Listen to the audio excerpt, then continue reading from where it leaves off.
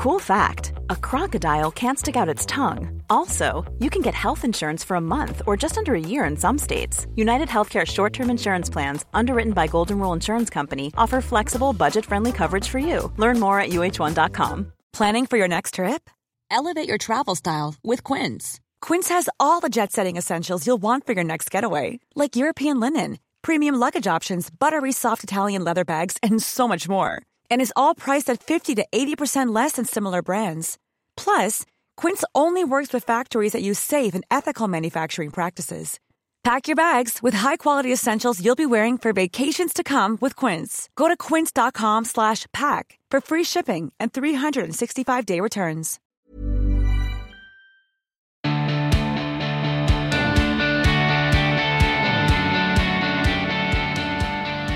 Hello, hi and welcome. I am your host, Emma Gunnar-Wardner, and in my nearly 20-year career as a beauty and health writer, I have interviewed a lot of people. Supermodels, entrepreneurs, authors, celebrities and doctors, and many of these conversations had a real impact on me, and I'd come away feeling inspired, excited, informed, and really empowered. And at the back of my mind, I'd always think, I wish I could just publish the tape so people could really feel that conversation. Well, on this podcast, you get to feel the conversation. I talk with experts, guests, and a few friends who I hope will inspire, inform, and empower you, and maybe also challenge you, whether you're looking for self-help, self-improvement, beauty advice, health insights, business know-how, or just some good old-fashioned life advice and a bit of a laugh. It's all here. Welcome to the show. Jillian Michaels is on the show. That's right, Jillian Michaels is a personal trainer, businesswoman, author, and TV personality who joins me on the podcast to tackle the topics of fitness and weight loss. Jillian is known globally for her expertise in the areas of health, fitness, weight loss, weight management, and diet. And I wanted to speak to her on the show for very specific reasons. Regular listeners will know that I've discussed at length on this show my own body issues. I gained weight as a young teen and have for most of my life been overweight. The only periods where I haven't been are when I have been over-exercising and under-eating to a point that wasn't sustainable. And therefore I was in your classic cycle of yo-yo dieting.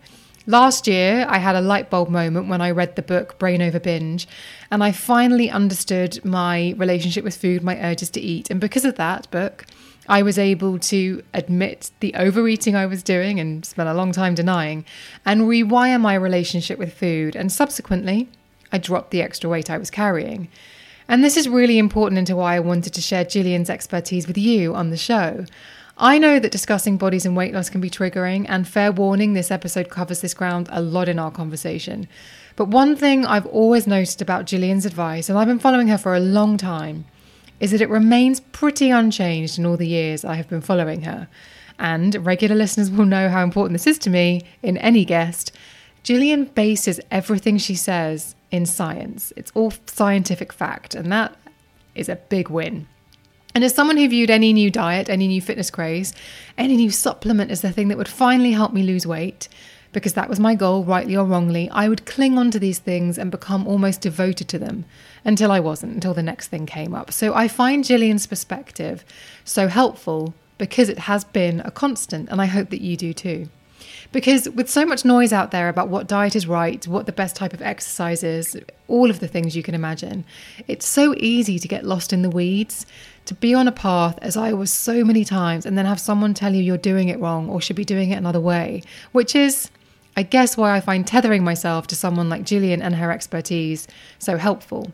Furthermore, just because Jillian's stance hasn't changed, it doesn't mean she's not totally up to date with the latest in biological discovery and scientific research on all things health and fitness. Just take a look at her podcast and the scientists and doctors she speaks to regularly. It's clear how plugged in and current Jillian's advice is, even though the fundamental foundations are unchanged. I've always found finding guests who can come on the show and talk about health and fitness challenging because I don't want to add to any confusion. And I say that as someone who can throw their hands in the air and say, I was so confused, despite being a health and beauty journalist who was writing for really big health magazines. One month I'd be writing and researching one thing. The next month I'd be writing and researching another thing that would completely contradict the thing I just talked about. So I was confused. I was as confused as anyone. But I feel that Jillian is so clear and concise, and I definitely appreciate her style of approach. She's honest, and you might not always like that honesty, but boy, has she got you. She really does care. I downloaded her app recently, and in her introductory video, she has thought about every single person who might pick up their phone, download that app, and want to work out with her and want to understand their diet and everything with her.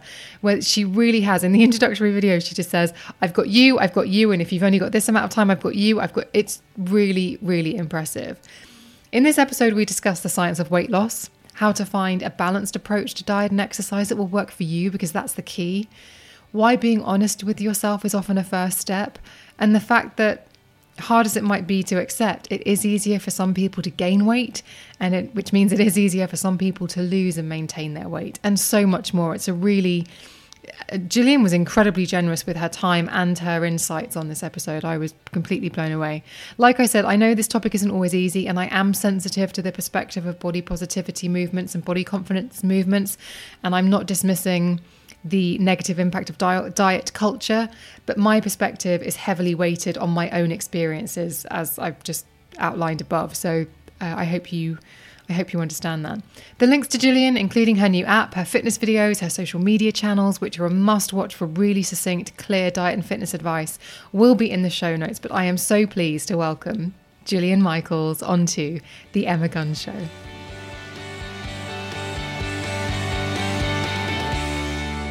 Welcome to the show, Jillian Michaels. Oh, thank you so much for having me. I appreciate it.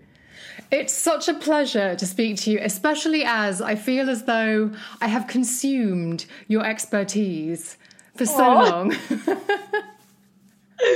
Thank you. I honestly, when people tell me stuff like that, it means so much, because I love what I do. I do it for selfish reasons. But to kind of hear that people say like, oh, I really like this workout, or I really liked that book, or it does kind of make you feel like you've played some small role in their journey, and it brings a lot of meaning into my life. So thank you for sharing that with me. You're so welcome. So one of the reasons I wanted to speak to you, I was just saying before we started recording, I've always wanted to really address fitness, health and fitness, and nutrition to a certain degree on this podcast. And I, as a journalist who's been working in health and beauty for 20 years, I get lost in the weeds so easily. There's a lot of weeds, that is for sure. And by getting lost in the weeds, I've done every single thing. I've tried every single cleanse. I've done every single diet. And me personally, and I don't ever really like to make the show about me, because it really is about my excellent listeners, but I was doing all of this as a journalist with great access to experts, and I was on a continued cycle of failure. Okay. Because the message was always different. And then last year, I had the light bulb moment, 30 pounds down, and it hasn't even felt like trying. Oh, that's fantastic. I mean, nowadays you can't even celebrate when somebody loses weight, because it makes you just like, you're so politically incorrect. But I will never not be honest about that. If you, in fact, had 30 pounds to lose, which I'm looking at you look fantastic. So, I'm going to presume you did. I think that's a hell of an accomplishment. It really is. I mean, you look amazing. I'm hoping you feel amazing as well. I can't, and it makes me sad, but also I think, well, it's done. But it does make me sad, because I think one thing that's never changed in all the years that I've been consuming this kind of material is your message. And yet, it doesn't matter how many times, how many seasons of The Biggest Loser I sat through. It doesn't matter how many times I watched your IGTVs, how many times I listened to your podcast, something wasn't actually sinking in, which makes me kind of feel like, well, that's wasted time. No, it's not. Everything happens when it's meant to, right? And I think that, when we have a shift, it's always like, it's the time is right. If they always say, like, what is it? Rejection is protection, that these things or these lessons that are provided, manifest as they should, when they should. And who knows how maybe now with you sharing a slightly different message, or saying, hey, this is the path that worked for me, who knows who that will kind of give that epiphany or that light bulb moment. And yes, with my message, I have been pretty friggin' consistent. I had one shift that was major in my philosophies. And this was back in like 2006 when I really understood the importance of food quality for overall health. So if you look at like my first and second book, there would be recipes in there that would have artificial sugars. And it was like, because they were low calorie. And then when I wrote my third book, I had to literally say like, wow, I made a big mistake here. And that was Master Your Metabolism, that I wrote with a board certified endocrinologist. And that was my one really big giant screw up early on in my career. But other than that, yeah, my messaging has been pretty consistent, only because I have the fortune of working with really brilliant doctors and scientists and researchers that can explain the science to me in a way that's irrefutable. So I now don't get lost in the weeds because I know it's a snake oil salesman selling me a false promise, if that makes any sense. 100%. And I love the fact that even when you're pressed, when you do various media and people try to get you to comment on things, you will say, I refuse to deny scientific fact. No, you can't. I mean, no matter how politically incorrect the truth can be these days, I won't comment. Look, I don't comment on politics. I have no business. It's not my lane. I don't know anything about it. I'm not here to lecture anybody or preach to anybody about what they should or shouldn't do or should or shouldn't believe. But when it comes to health, fitness, and nutrition, this is my wheelhouse. This is my expertise. This is where I stand on very solid, well-researched ground. And I refuse to compromise the truth, because ultimately you are insulting people by acting like they're not strong enough to hear it. And you're compromising their well-being by denying the simple science. It's just simple science of health, fitness, nutrition, and wellness. So to me, there's no shame, right? We are all a work in progress. We all have the stuff we're working through, but I just won't lie about something because it's popular. That's not who I am, and I don't think it benefits the greater good, personally. And I agree with you. And I think one of the things that we've got in that has added more weeds is body acceptance and body positivity. No, it's when it gets too extreme, it does, right? But this is such an interesting movement, and it's like, on one hand, you absolutely must have a love for your body and like a respect for your body, no matter what size you are, no matter what your doctor tells you about your physical health, a feeling of equality, a feeling of being in control. It's critical, but it's critical because only from this place can you believe in your ability to do more, be more, have more.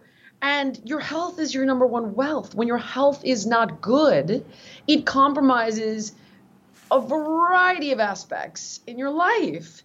So in this sense, it's a fantastic thing. However, when it turns into a defense mechanism, and I can only say, like, look, as a gay person, right? My gay community, and I think you'll see other minority communities kind of taking back these slurs that have been used against us. So you'll hear gay men using the word fag, or gay women using the word dyke. Like, you can't hurt me with this word. I own this word. I love this word. I find that when we are overweight, people are so marginalized, and they're so judged, and there's so much prejudice against them, that the backlash of that is, you can't hurt me with this. I love this, beautiful and healthy at any size, because there's so much pain there. And what we need to do is stop with the judging, stop with the bullshit. Everybody is worthy. Everybody is equal. Everybody is deserving. And beauty is in the eye of the beholder. It doesn't matter what you think is beautiful. That's up to you. But it's not healthy. And I personally would never recommend that a mother of 3 kids not understand that she has the risk of orphaning her children 20 years earlier and never meeting her grandchildren because she's 100 pounds overweight. Like, no, I will never tell you I think it's a good thing. No, I'm going to say, like, hey, you're a great mom. You're going to be a great grandma. but not unless we get you down to this healthy weight. And it's just scientific fact. I could go through all of the ways that obesity kills people, but in America, the statistics speak for themselves. It kills 40,000 people a month. 7 in 10 Americans are on medication for obesity. Obesity is the number one cause of bankruptcy in America. I can't speak to the UK or other parts of the world, but that is the reality. It devastates lives. It does devastate lives, and you're absolutely right. And I will put the stats actually for the UK in the show notes because it shows up everywhere. Yeah, I'm sure it does. I'm sure it does. So let's go back to your fundamental message, which has never changed. And because I love hearing it, and I will hear it, and I will check in with it daily because it reminds me it's the not overeating. And also you are very much a proponent of calories in versus calories out. It's, you know, what's so fascinating about that is you'll say like you're a proponent, right? Or it's your philosophy, or it's your take. It's not a philosophy. It's not a take. It is scientific fact. So for you saying to me, and I'm not trying to be insulting, I just mean that statement, or for someone to say, your philosophy, right, is that the earth is round. You're like, no. It's not my philosophy. It's actually a scientific fact. And beyond the biochemistry of it, there's actually a fabulous TED Talk that I recommend everybody watch. It's like, I don't know, 17 minutes. It's by a guy named Ruben Meerman. He's a biochemist, and it's called The Mathematics of Weight Loss. And he literally breaks down the biochemistry of calories in, calories out. It's brilliant. But let's table that. There's something called the law of thermodynamics, right? Law being, it's not even a theory, right? Even relativity is a theory. When they call it law, it is proven 100% fact. The law of thermodynamics states that energy is not created or destroyed in a vacuum. Here's what that means with weight loss.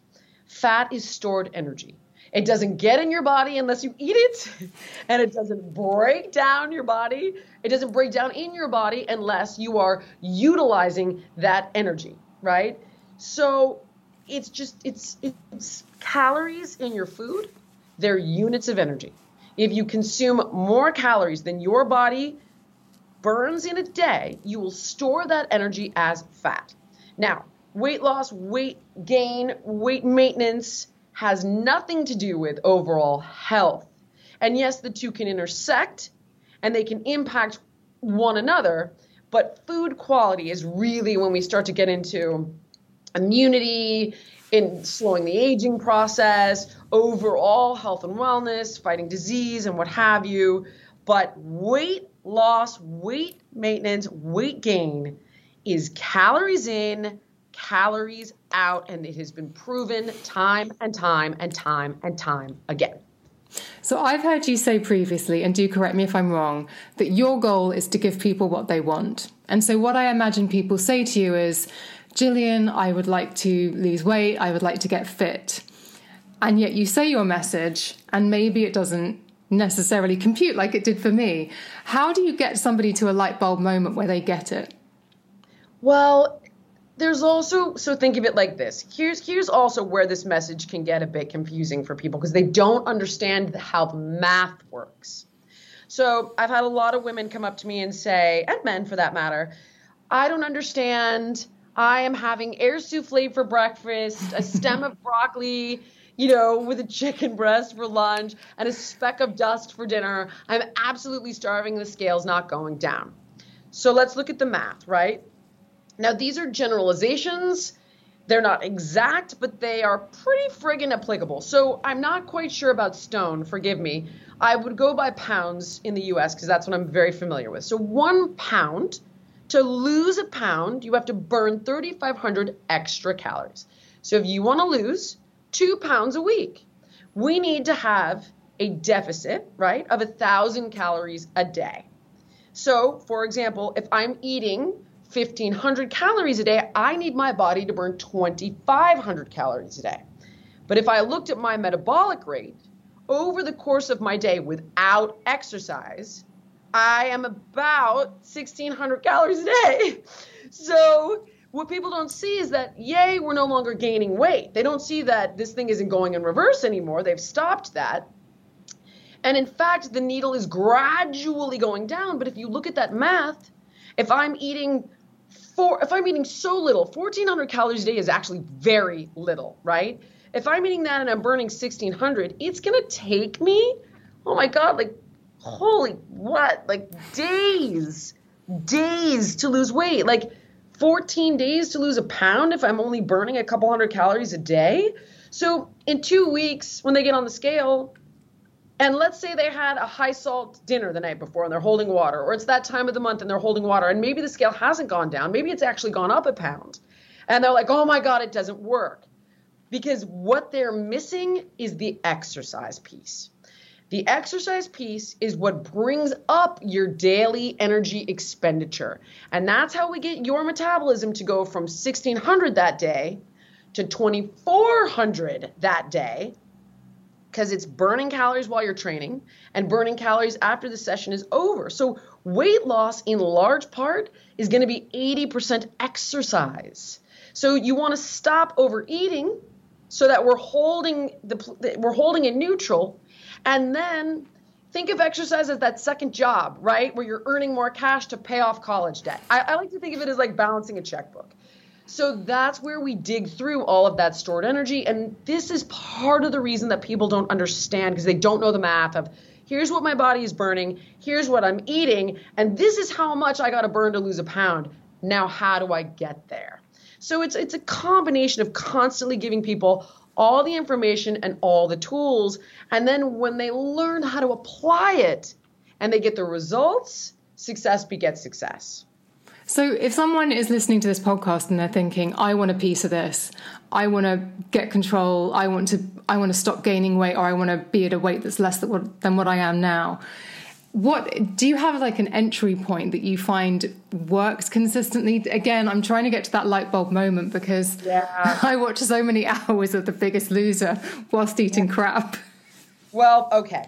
So let's first clarify that the science of weight and health is simple, common sense. Don't overeat, move your body more often, and use common sense with your food choices. And what I mean by that is, like, hey, we all know that the grilled chicken salad is going to be better than the piece of pizza, right? And, we've all seen that episode of Dr. Oz. Like, I don't know if you have an equivalent there in the UK, but it's like, we all know, like, the blueberries and the wild salmon and the walnut. Like, everybody knows what a health food is. And if you practice eating 80% of your calories on the healthier side, 20% of your calories being the chips, the piece of pizza, the pint of beer, what have you, that's called balance. It'll work out just fine, right? Very simple. But it isn't easy. And the reason it isn't easy is because, some of us, and I myself am one of those individuals, utilize food for coping mechanisms, defense mechanisms. There's a whole psychology caught up in it. Now, for others, there isn't. It's like, I had 3 kids in a period of 5 years. I sit at a desk job all day long, and I just kind of lost control, and I want to lose 2 stone, which I think is like 30 pounds. or I need to lose 20 pounds. Okay. But for others, there's also a deep psychological component. So helping them get to the bottom of it is going to be difficult. If you want this to work, that is the simple science, right? Like, move your body 4 times a week for 30 minutes. I can tell you what techniques are going to be the most effective, but if you hate them, you won't show up for it. And consistency is the most important rule of fitness. So while I would love HIIT training and metabolic circuits and resistance training and all of these great things that are going to give you the best results fast, if you would rather stick needles in your eyes than do that, but you love your dance class or hiking with your dog, like, I will take whatever that is going to move your body 4 times a week, preferably for 30 minutes. That's my minimum. That's what I want to see. And then I would say I could go through the science of how to figure out exactly how many calories to eat. It's a bit tedious, but I can if you want to. This is BMR and AMR, right? Yeah, exactly. So if you go to Google and you enter BMR calculator, right?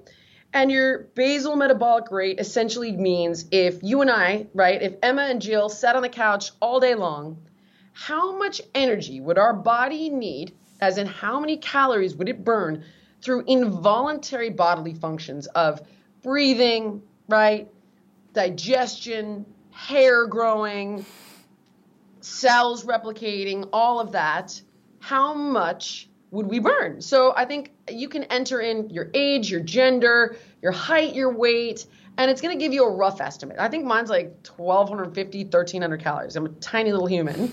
It's low, right? Such a bummer. Like, people come up all the time and they're like, you're a lot smaller than I thought you would be. I'm like, I have a towering personality. Piss off. But that will give you your base, right? Now, I like to tell people, okay, you have 4 levels of activity without fitness. We're not including fitness. So let's say level 1 is you have a desk job. You're sitting behind a desk. You're very sedentary all day long.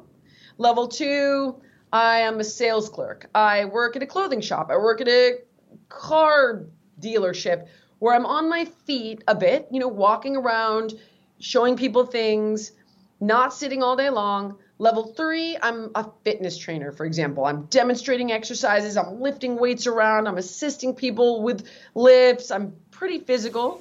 And level 4, let's say I'm a construction worker. Like I am super, super physical. Pick your level. So for me, I'm a level 3. So we're going to use me, right? So let's say arguably my BMR is 1,300 calories. I then do a 1 and a decimal point in front of my level. So I would be a 1.3. If you're a level 2, you're a 1.2.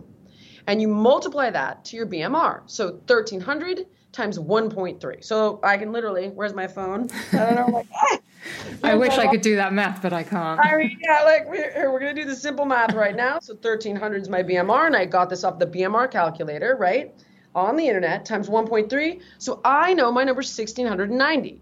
So I now go, okay, I have 1,690 calories to spend today on arguably whatever you want, but I would like for you to say 80% of those calories are going to be better for me foods, and 20% of those calories are going to be treat foods. So that's what I get to spend. If I want to spend more calories or eat more food, I got to earn more calories, and that's where fitness comes in. So that's maintenance, right? If you don't eat more than you burn, you're not going to get bigger or smaller. Health, different conversation, that's food quality and fitness, but that's the simple math of it. So now, again, right, 1,690, and that's if I'm really physical that day, because right now, I'm not training clients. I'm behind my desk writing, working on the phone with you, so I'm probably lower. I'm probably 1,600. So if I was trying to lose weight and I was eating 1,400 calories, it would take me 2 weeks at least to lose 1 pound if I didn't work out. And that's what people get discouraged and confused. Yeah, completely demotivated. So you also talked about 80-20, and I went on a press trip with a load of fellow beauty journalists last year, and they're all really tall and lean, and one of them used to be a model, and we were at breakfast, and they were talking about food and diet, and they said, yeah, but it's 80% what you eat, isn't it? And I wish you could have seen my face, because it was like this as I stopped putting the spoon into my mouth. But actually that again was a little bit of a light bulb moment of, well, if all of these women who are sitting with me don't seem to have the panic I have around food, don't seem to be that stressed around what they can and can't eat, then maybe that's something I need to pay attention to. And so I've really focused on my food calories, and then my exercise calories have been a bonus. Like, yay, I'm going to exercise as well, but I'm not going to exercise like a maniac like I used to, and still not really get anywhere. So the ratio thing of 80-20 is that's if you're maintaining, but if you want to really lose, then bust that fitness. No, 80-20 is about food quality, right? And it applies to everyone. And for me, it is a personal strategy to maintain sanity. So people will often say, oh, do you have a cheat day? Do you have a cheat meal? Do you have a cheat this? And I'm like, there's no cheat. I don't cheat anything. There are foods that are better for you with regard to micronutrients. What are micronutrients? They're vitamins and minerals, right?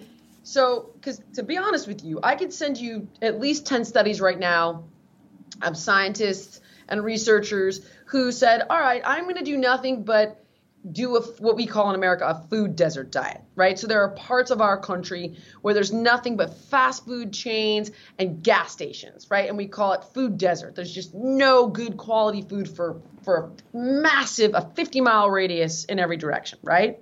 So these guys would go in, different scientists, different studies, and say, all right, I'm just going to eat this crap food, but they reduce their calories, and they were still able to illustrate that even though the food is complete garbage, it's still calories in, calories out, and they could lose weight. Now, their health, you can get cancer and be stick thin. That's not what we're talking about. So 80-20 is saying, like, listen, I don't love this notion of cheat anything. I don't think it's good for your brain. I don't love the idea of, like, coming out of hibernation on Sunday after you've had air souffle, speck of dust, stick of broccoli, and going bananas on Sunday, which is, I again think is bad for your brain and also bad for your body, and usually will offset the progress you've made over the week because you just consumed 3,000 to 4,000 calories on Sunday and you don't even get the math there. Whereas if every single day you allow yourself some room and flexibility for the slice of pizza, the pint of beer, the glass of wine, the scoop of ice cream, that's 80-20. Mm-hmm. So my allowance, right, on a day that I'm training, because I'm in maintenance mode, I don't want to lose weight, I don't want to gain weight, and I'm burning, let's say, 2,000 calories on a day I train for 30 minutes really hard. I've got 2,000 calories I can eat that day. So for me, I'm like, all right, I think that I'm going to do, 500 calories, which is like 25% of whatever the heck I want today. And then 75%, 1,500 calories are going to be the wild salmon with my spinach salad, right? Or the blueberries with pecans and organic yogurt for breakfast. But I might say I'm having there's like a spicy tuna crispy rice roll that's like fried. Wow. But I'll have one that day or something. Or the sake with my sushi dinner, whatever it might be. And it keeps me sane. And it's called balance. And whether you're losing weight or not, if you take that percentage of your calories and you have a cookie, you have a glass of wine, like, in my opinion, it helps most people not feel as restricted or deprived. Mm-hmm. And it helps keep that pendulum more in the middle without these crazy swings of all in, all out. You know what I mean? Mm-hmm. So that's what that pertains to. It's just a psychological philosophy that I feel brings balance to a healthier lifestyle. I wanted to also ask you about weighing yourself. The reason being is there's been a real backlash about the number on the scale in the last, I would say, 18 months, 2 years. God, really? I think it was always. And I was, because there was a whole campaign, I Weigh and everything. And I used to use that principle of don't get on the scale. It's really destructive. It just harms you. I used to use that message that came from the body positivity movement to keep myself in a place of denial. So when people would say to me, do you weigh yourself? I'd be like, I don't know what I weigh because that's not what really matters. But do you know what really mattered, Jillian? When did I start actually making progress? When I got on the scale. Well, okay. Here's the issue. It depends on what power the individual is giving the scale.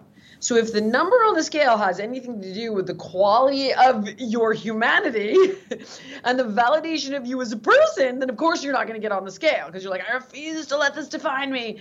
But what the scale actually is a compass. That's it. It's a tool. And if you want to be effective with your weight loss, it's going to be kind of hard to know where you're at if you're sailing around in the dark. Right? Like even sailors used stars before they had a compass. You need to know where you're at.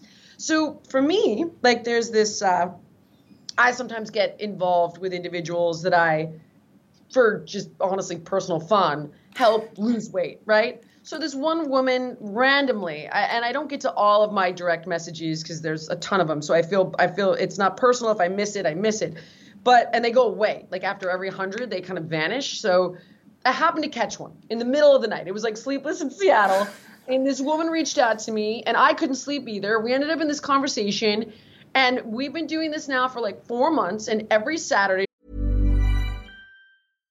How would you like to look 5 years younger? In a clinical study, people that had volume added with Juvederm Voluma XC in the cheeks perceived themselves as looking 5 years younger at 6 months after treatment. Look younger, feel like you. Add volume for lift and contour in the cheeks with Juvederm Voluma XC. Reverse signs of aging by adding volume to smooth laugh lines with Juvederm Volure XC. For important safety information and to find a licensed specialist, visit Juvederm.com. That's JUVEDERM.com.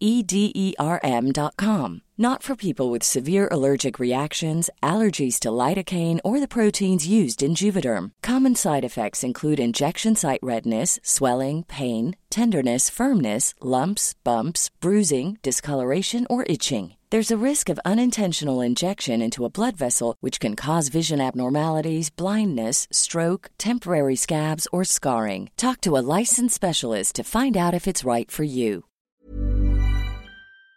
She checks in with me with her number on the scale. And I go, okay, so this week it didn't move, that week it didn't move. Now then, let's go back and look at what we did this week. What do we do? And it turns out our calories were too low. So I was like, okay. And the scale told me, yo, you got to change something. That's it. That's all it says to me is, okay, now we're stuck. So something's got to move or change.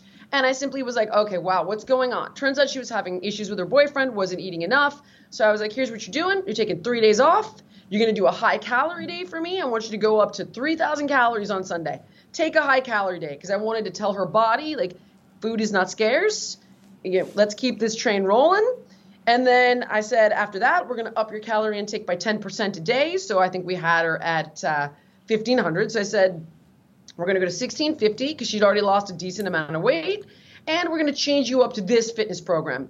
And sure enough, the next week she's like, oh, I'm 2 pounds down. So it simply is a tool that says what you're doing is working, what you're doing isn't working. And the key is not to use it obsessively. You use it once a week, same time of day, same day of the week.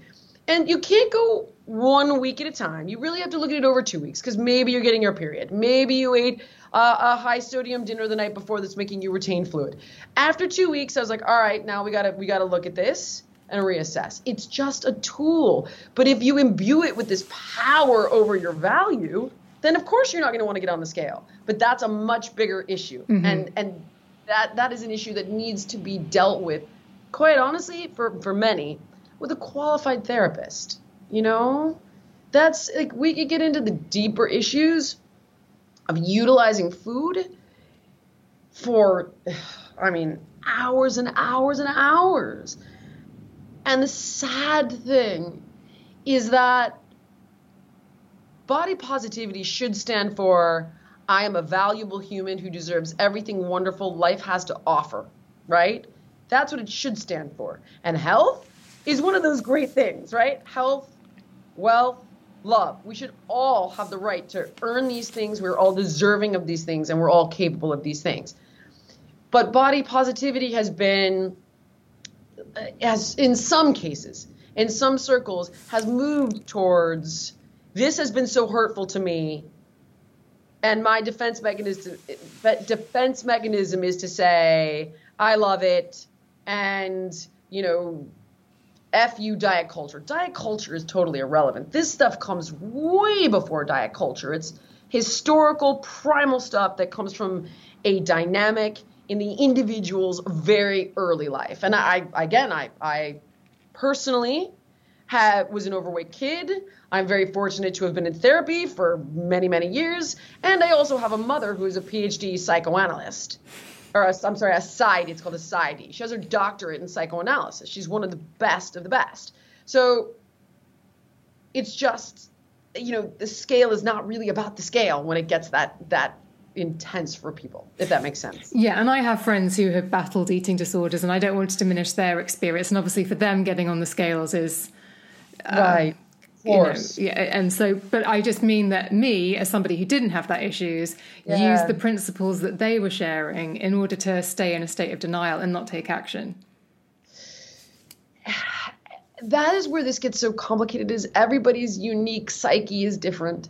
So what works for you, right? Like, it might not work for another, but again, I can't pretend that a person who is 100 pounds overweight isn't dramatically compromising the quality and the quantity of their life, and to not be able to use a critical tool is tough. But if it sends them spinning, you got to find a way around it. You know what I mean? But it is like, maybe you don't look. Maybe your trainer looks. Your nutritionist looks, right? Like, I've done that with people where I'm like, look, you don't even need to look. Just, I need to know where we are. Mm-hmm.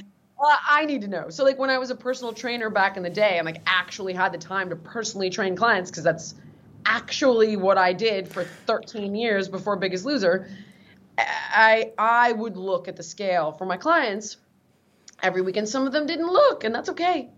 You know, if you have an expert you're working with, close your eyes. You know, like, and that will tell that expert where you are at, and they can do their job accordingly. So if we're talking about where you stand as being law, scientific fact, and regular listeners will know when we talk about beauty on this podcast, I'm all about the evidence-based, the clinical data, the trials and all of that kind of stuff. But one thing that I've really observed about all the trends, whether it's keto, whether it's, I can only think of keto off the top of my head, paleo, any of these things, these are lifestyles that end up defining the person because they require so much energy. I know. Okay. To a certain extent, diet and fitness becomes almost religious for people. In that, you're right, it does define them. It's part of their culture. It has a tribalism aspect to it, like politics. You know, it's like, this is my diet, this is my culture, this is my clan. So, for example, in my app, people are always confused because they're like, you have a keto meal plan. I have a vegan meal plan. I have a vegetarian meal plan. I have a pescatarian meal plan. I have an omnivore meal plan. And it's because I don't have a choice. If somebody's vegan, they're vegan. Like, you're not going to change their ethics and their morality. I can tell you, listen, I get it. I totally understand why you feel this way. But is it the best thing for your health? Science says no, and I've gotten into many debates about it, and people have gotten very angry at me, but I'm not going to try to change that about someone. That's who they are. So what I will do is I will take a chef or a registered dietitian and say, create the healthiest meal plan for a vegan that you can, right? Like, what are they missing? Okay, B12, okay, heme iron, all right, you know, this type of omega-3, okay, where can we gap this? How can we get better iron absorption? Same with keto. It was written by a guy named Dr. Josh Axe, and it's only 30 days, and it's predominantly plant-based, so we're not getting all this processed meat in the diet and all this garbage saturated fat. But that is the reality, is that to a certain extent, I will take that science and do my best to wrap it around the person, because if I don't, it's not going to work for them.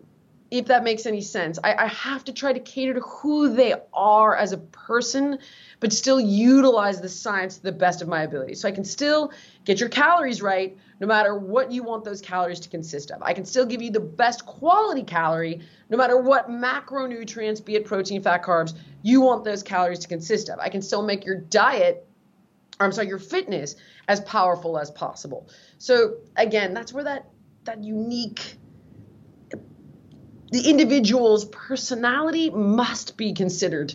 It must be. So there could be something that's optimal, but it won't work for every person. The science applies to everyone, but you have to cater it in order to get the best results. And speaking of the app, and listeners, the link where you can find the app will be in the show notes, whether you're on Android or whether you're on Apple. The opening video for the app is extraordinary. And from the off, you know that you're in safe hands. And I was going to mention this to you, and you kind of just covered it. The entire intro to the app, when you arrive and you've signed in, you're there, and you speak to every single possible person who might have downloaded that app. I've got you if you want to fit it in after work. I've got you if you like to work out in the morning. I've got you if you don't like this. Like, everything is considered. When we built the app, my goal was, how would I this is what was always so hard for me with the DVDs, is that people would say, how often do I do it? And even though I could modify moves and progress moves, I wasn't able to say, oh, you've got this injury. Oh, you've got this personal goal. The app allows me to train somebody the way I would if they had come to me as a personal trainer. Because as a personal trainer, you're like, all right, what are we dealing with? What are we working with? What are your goals? What's your current fitness level? What equipment do you have available? How much time do you have? What kinds of foods do you like? You can't, before app technology, you were never able to do that. So now I can say like, oh, you're expecting mommy. Fantastic. We're going to do this. We're going to do that. We're going to do this. We're going to do that.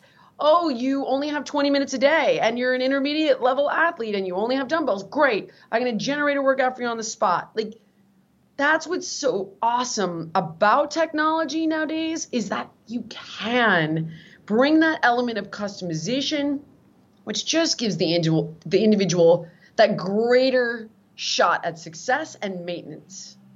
And also I was going to say, you've talked about the fact that age isn't really relevant when it comes to fitness. Like, you can be totally fit. Right. And so the reason I ask, I've been speaking to a few friends who, I've said I'm speaking to Jillian today. They've asked, I'm in my 40s now. I mean, you should see the WhatsApp. They're like pages. But I'm in my 40s now. Am I really going to make any gains? Can I still get a six-pack if I wanted it? Like, I find that so I wrote an entire book about aging because I was seeing this when I turned 40. And here's what I will explain, is that fitness has nothing to do with age. It has everything to do with fitness level, period. So I can have an ultra marathoner who's 65, right? And I can have a 20-year-old that's never trained their entire life and is completely out of shape. So the goal is to say, what fitness level are you? Fantastic, you're a beginner or you're advanced. And what is your fitness goal? And then from there, we advance to what are the things you like? What's the equipment you have? What's your time frame? But those are the two most important things. Age is irrelevant. And I feel personally like I continue to show, like, I am not some great outlier. I'm not a genetic specimen of fitness. I'm 5 foot, arguably 2, but I like to say 3, and on a good day. I was overweight as a kid. I had terrible skin, a huge nose, crooked teeth. My point is that, like, I am no specimen of fitness or beauty. I don't have like tremendous athletic potential. I was never a good athlete, but I work out and I eat right and I do just fine. And at 46 years old, I can do everything I could do at arguably I'm more fit than when I was 20. And I'm just as fit now as I was my entire life because I know how to train intelligently, so I'm not getting hurt, right? I did have one accident where I fell off a horse in my 30s and I tore my rotator cuff, and that's the only issue that I've had, and that nothing has to do with age or fitness. So it's even more dangerous, by the way, to assign a workout based upon age, and here's why. What does a woman in her 50s, 60s, 70s actually need? We need weight training, impact training in order to maintain bone density and muscle mass. But the minute you turn around and go, oh man, I am 50, can't do that anymore. Well, now you are literally engaging in behaviors and habits that will create the very thing we don't want. So when people start thinking to themselves they're too old or they're too fragile or that's not who they are, it actually compromises their ability to maintain vitality and longevity. So we've got to redefine. Oh, sorry, my dog's very passionate about this. No, Memphis, don't do it, buddy. Nope. Oh, here they both go. I thought we were doing so good, Emma, and it was just too good to be true.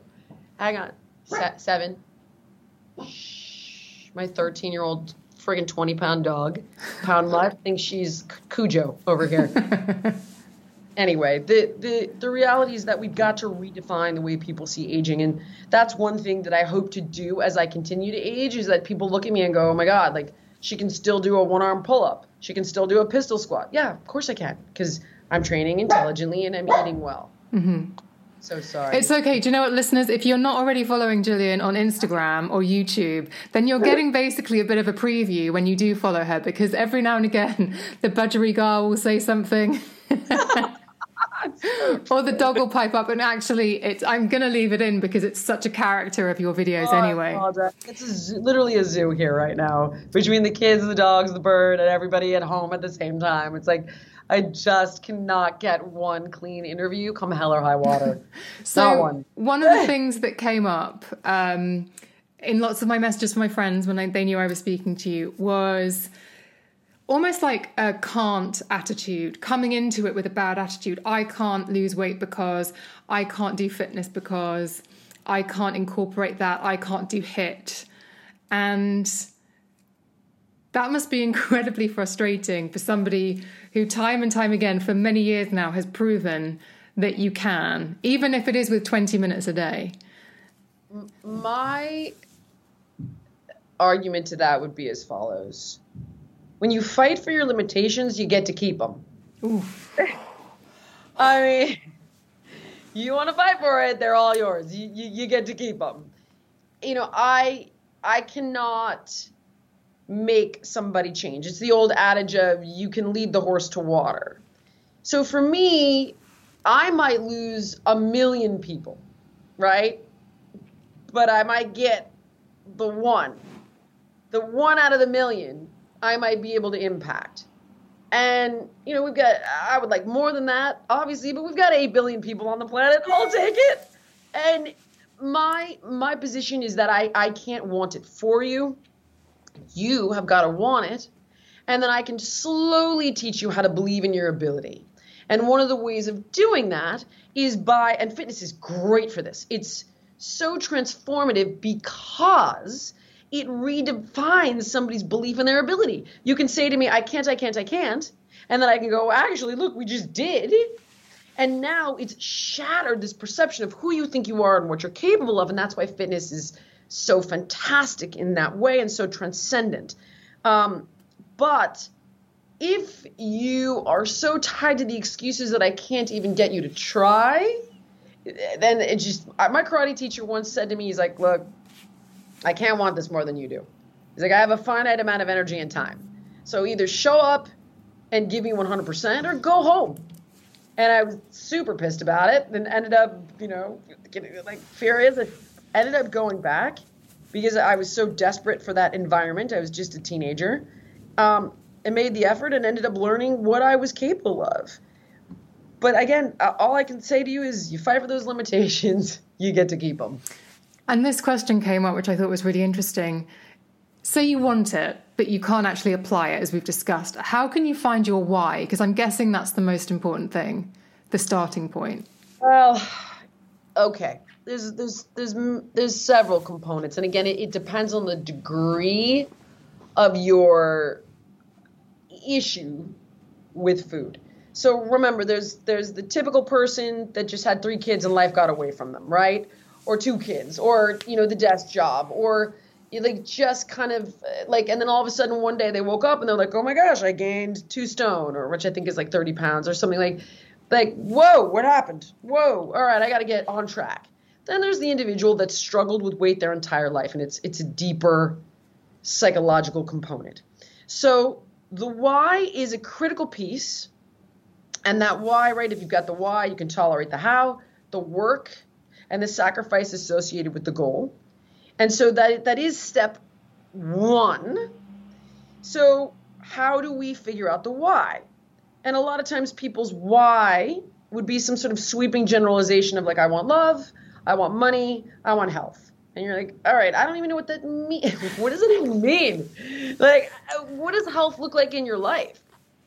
And then they kind of have no idea. They've not thought it through. Is it that you want to have sex with the lights on? Which, by the way, I think is greatly overrated. But, you know, it's bright, like it's 16 hours a day. You're in California right now. Like, why limit yourself? I mean, who knows? You want to wear a certain brand of skinny jeans? You want to meet your great-grandchildren? Did you lose your mother to breast cancer? And now you have dedicated your life to, you know, living as healthily as possible and raising money through sporting events for breast cancer research? Is it wearing a bikini on your beach vacation at 75. Like, I don't care what it is. It doesn't matter how superficial or how profound, as long as it matters to you. And it is this why that allows us to sort of go, all right, do I want the pizza, or am I going to have the kale grilled chicken salad tonight? Well, obviously, if we're just looking at it in the moment, who's not going to want the pizza? But when you say, do I want the pizza, or, to live my best life in honor of my mom, or to be a role model for my children, or to meet my great-grandchildren, or to feel great in this brand of skinny jean, now we've got a little perspective here. And this is where work with purpose becomes a passion, right? Work without purpose just feels more punishing. So that why is a very critical component, and it requires a lot of self-reflecting, right? Some introspection. What I would say is take inventory throughout your day. Like every hour on the hour, pause and look at what you're doing and what you're eating and who you're around and what you're watching and what media you're consuming. All of this, how does it make you feel?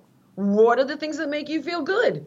And allow those things to sort of gradually guide you towards the definition of your why, be it your relationships, your career, or your physical health. So that's a huge piece of it. Now, when obesity is deeply rooted in your psyche, that's very tough. And this is because at one time or another, this destructive habit, by the way, it could be dating scumbags, it could be spending money you don't have, it could be drugs or alcohol, it could be an addiction to food. At one time or another, this habit meant your psychological survival.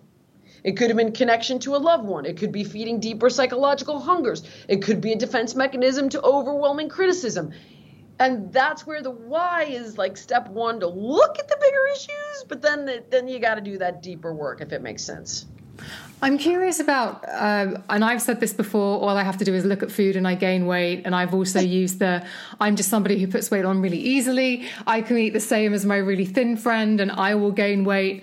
Is that bullshit? Not at all bullshit. No, it's actually very true, but it's still calories in, calories out. So, this is where people say, well, I'm more prone. Yeah, you very well could be. And there's that. It's a scientific fact. So we even know that people with a certain microbiome have a faster metabolism. There are people, my ex was one of those people. I mean, to get the woman pregnant, I had to make ice cream sundaes every night to try to get weight on her. It was crazy because they're like, you got to gain at least 5 pounds. And she's tiny like me. She's actually smaller than me. She's like 5'2" and 95 pounds. She has a size 5 foot. She's a tiny human. And, she could eat whatever she wants and never get bigger, right? Whereas I'm very much like you. If I step out of line, my body's like, oh, fantastic. So there's a genetic predisposition for sure. And then there's your microbiome, and there's the way your lifestyle will influence your genetic predisposition. How your genes express themselves is dynamic. We affect how our genes express themselves. So while I might be prone to being heavier, you might be prone to being heavier, we can still control the math and be healthy. So my ex, Heidi, she can eat 3,000 calories a day and not gain weight. I cannot do that. I, as you see, can eat 1,600 calories a day, right? And that's my number. It's still the math. Mm-hmm. It's just like there are rich people in the world, there are poor people in the world. The world's not fair. It's just not fair. Some people are born into money, some people aren't. You got to think of it that way. But the reality is we can all balance our checkbook. It's just maybe a little more difficult. Some of us have to be more restrictive. Exactly. And the other thing that kept coming up is I said to people, what do you think when you think Jillian Michaels? And health, fitness, working out, all of these things. And actually, I've been doing a lot of research, and I have actually been, you're almost like a scientist in terms of the amount of knowledge you have about loads of different things and the things that you explore in your podcast.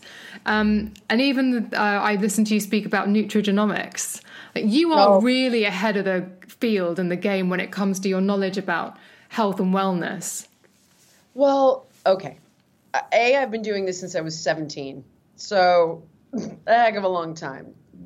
B, personally, I'm extremely passionate about it. So I want to understand what are the things that are going to let me live to 100 with my mind intact. You know what I mean? What are the things that are going to let me live with vitality as long as possible? I want that for myself. So I want to know. Like I'll speak with a guy named Dr. William Lee, who's amazing. You should follow this guy. He's incredible. Wrote a book called Eat to Beat Disease. This guy cured his 85-year-old mother of cancer. He's a Harvard-schooled MD and a Harvard researcher, works at Harvard, and he studies the way food literally can cure cancer, can fight over 70 different diseases. Well, I want to know that. Tell me, teach me. I want to understand it. But the third part of it is that, A, I'm a very high-profile individual in my field. So all day long, people want to take you out, right, and prove that you're a fake or you're a fraud or you're a phony or you're a liar.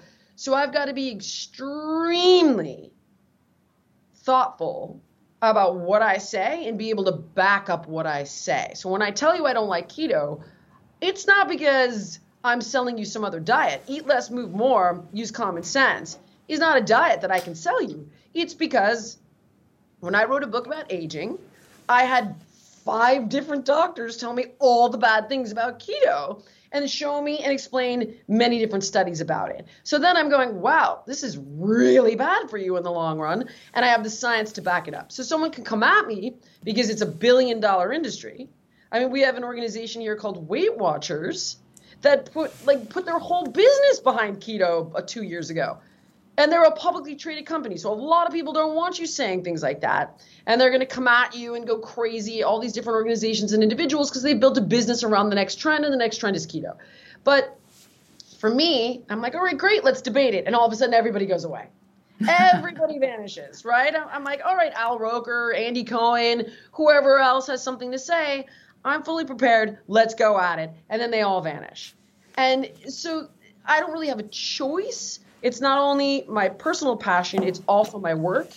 And so I have to be as well educated as I can be. And there's always room for new evidence and new information, right? Like the microbiome is a fascinating thing. I'm constantly learning new things about that and the power it has over our weight, our immunity, our health, arguably even the ability to fight off COVID. I mean, there's actually a fantastic TED Talk from a researcher who was explaining that they discovered in the 1800s that your microbiome could make you immune to cholera. Like, it's crazy, crazy stuff. So I want to know these things personally, and I want to be able to share them with confidence. And you put stock in nutrigenomics, in that I know it's 25 years away or a long way off, but you actually think there's something to it, right? Oh, there absolutely is something to it. So the study of nutrigenomics is how food impacts your individual genome, right? Your genetics. And we do know that, for example, green tea might turn off the breast cancer gene in you, but not me. We know that the way food impacts individuals now is unique. And part of that is genetic, but a big part of it isn't. So we're starting to wonder, like, all right, what piece of this is genetic and what piece of it is your microbiome? So, for example, there's another great study that looked at 2 identical twins, but their microbiome was 33% the same, 66% different. And these 2 genetically identical twins had a completely different insulin response to the exact same food. So look, this is not stuff the average person needs to like make themselves crazy with. But for me, I am personally this is what I love. So I'm like, oh my God, how? Like, what is that microbiome that the person who can eat anything has? What is that microbiome that's going to help you fight off cancer? What is that microbiome that will help you lessen the severity of COVID? So I love it. I am fascinated by it. Nutrigenomics is absolutely going to be the future of nutrition, but we just don't have the technology or the understanding of it right now. Mm-hmm. So we're slowly. Now, I know that our time together is drawing to a close, so thank you so much. But what is there, if anything, that you would like to leave listeners with if they're in that place where they're now feeling super motivated? They're going to download the app, or they're like, do you know what? I've had my light bulb moment. I'm going to move forward with purpose. What would your parting words? My answer would be this, is that we are all capable, we're all deserving, we're all worthy. It's about having the tools, right? So you can say bring action to intention, but if the action is misinformed, action is like a wrecking ball in your life. So first, do your homework so that the steps you take do tend to lead towards a success or a win. If they are a failure or a setback, it's not any sort of indication about your worth or your ability. It's nothing other than a sign of bravery and courage and a learning opportunity that's preparing you to be ready when the time is right, very much like yourself, right? And I mean, honestly, it doesn't have to be perfect. That's the last message, is that we all think it needs to be perfect. It's like, I don't have time to show up for an hour or 30 minutes. I don't care. Move your body throughout the day more. I'll take it. Every step in the right direction is a win for us here. If you chose tea instead of juice, win. You know what I mean? If you gave up soda today, we won. That's a win. I will take every victory, and you will go up and down. 3 steps forward, 3 steps back, 2 steps forward, 1 step back. It's not going to be perfect. It's about winning more than we're losing. Even if it's a 10-9 ratio, we'll take the one win. And that's what I need people to think, is like, look, we're going to take bite-sized chunks out of this every single day. It's a process. We're always evolving and growing. And so are we with our health. It's just like any relationship or your career. You're working on it. You're growing. You're evolving. That's how it is. There's no expectation of perfection because it's not humanly possible. And I think one of the things that sticks with me about that you've said that always I think about in the morning, I like to work out in the morning, that's my thing. But one of the things I've heard you say a few times is when you're strong physically, you become empowered. And so that's why I like to do it in the morning, because then I feel like the day is set up really nicely. Whatever works for you. And this is where I come back to that unique psychological piece, right? Of like, all right, when do you feel the most motivated? When do you have the most energy? Oh, you don't have that luxury? When can you fit it in, period? Can't fit it in? How about this? Let's do hundreds. So like there's a workout I give people where it's like 100 squats, 100 lunges, 100 push-ups, 100 mountain climbers, 100 bicycle crunches. And we're going to break it into sets of 20. So you're going to do 20 of each every hour. And that's like, fine. We can make it work. Like, my app has free 7-minute workouts. Don't have the money for it? Don't pay for it. Download it. Do the free 7-minute workouts. I'll take it. I'll take whatever you got. Give me whatever you got. Do it whenever you can. Doesn't have to be perfect. Jillian, I have loved talking to you. I could geek out on, I could really do a deep dive into some of your areas of expertise, but just to really get this chat with you has just been fantastic. So thank you so much. Oh my gosh, no, thank you. I've had the best time and I really appreciate it. Hopefully we'll chat again. Thank you so much for listening. It's always such an honor to spend this time with you. Thank you for spending it with me. If you want to write to me, email me at thebeautypodcast@gmail.com. I love hearing from you. Or slide into my DMs on Instagram and Twitter where I am at Emma Guns. If you want to chat to me and thousands of other listeners of this podcast, please do go to the show notes, which can be found wherever it is that you are streaming and downloading this episode, and click the link to join the closed Facebook forum. You do have to answer a few questions and you do have to agree to the forum rules. But once you do that, you'll be you'll be welcomed in with open arms by me and thousands of other listeners of this podcast. I can't wait to see you there. Go ahead, join today. See you on the next one.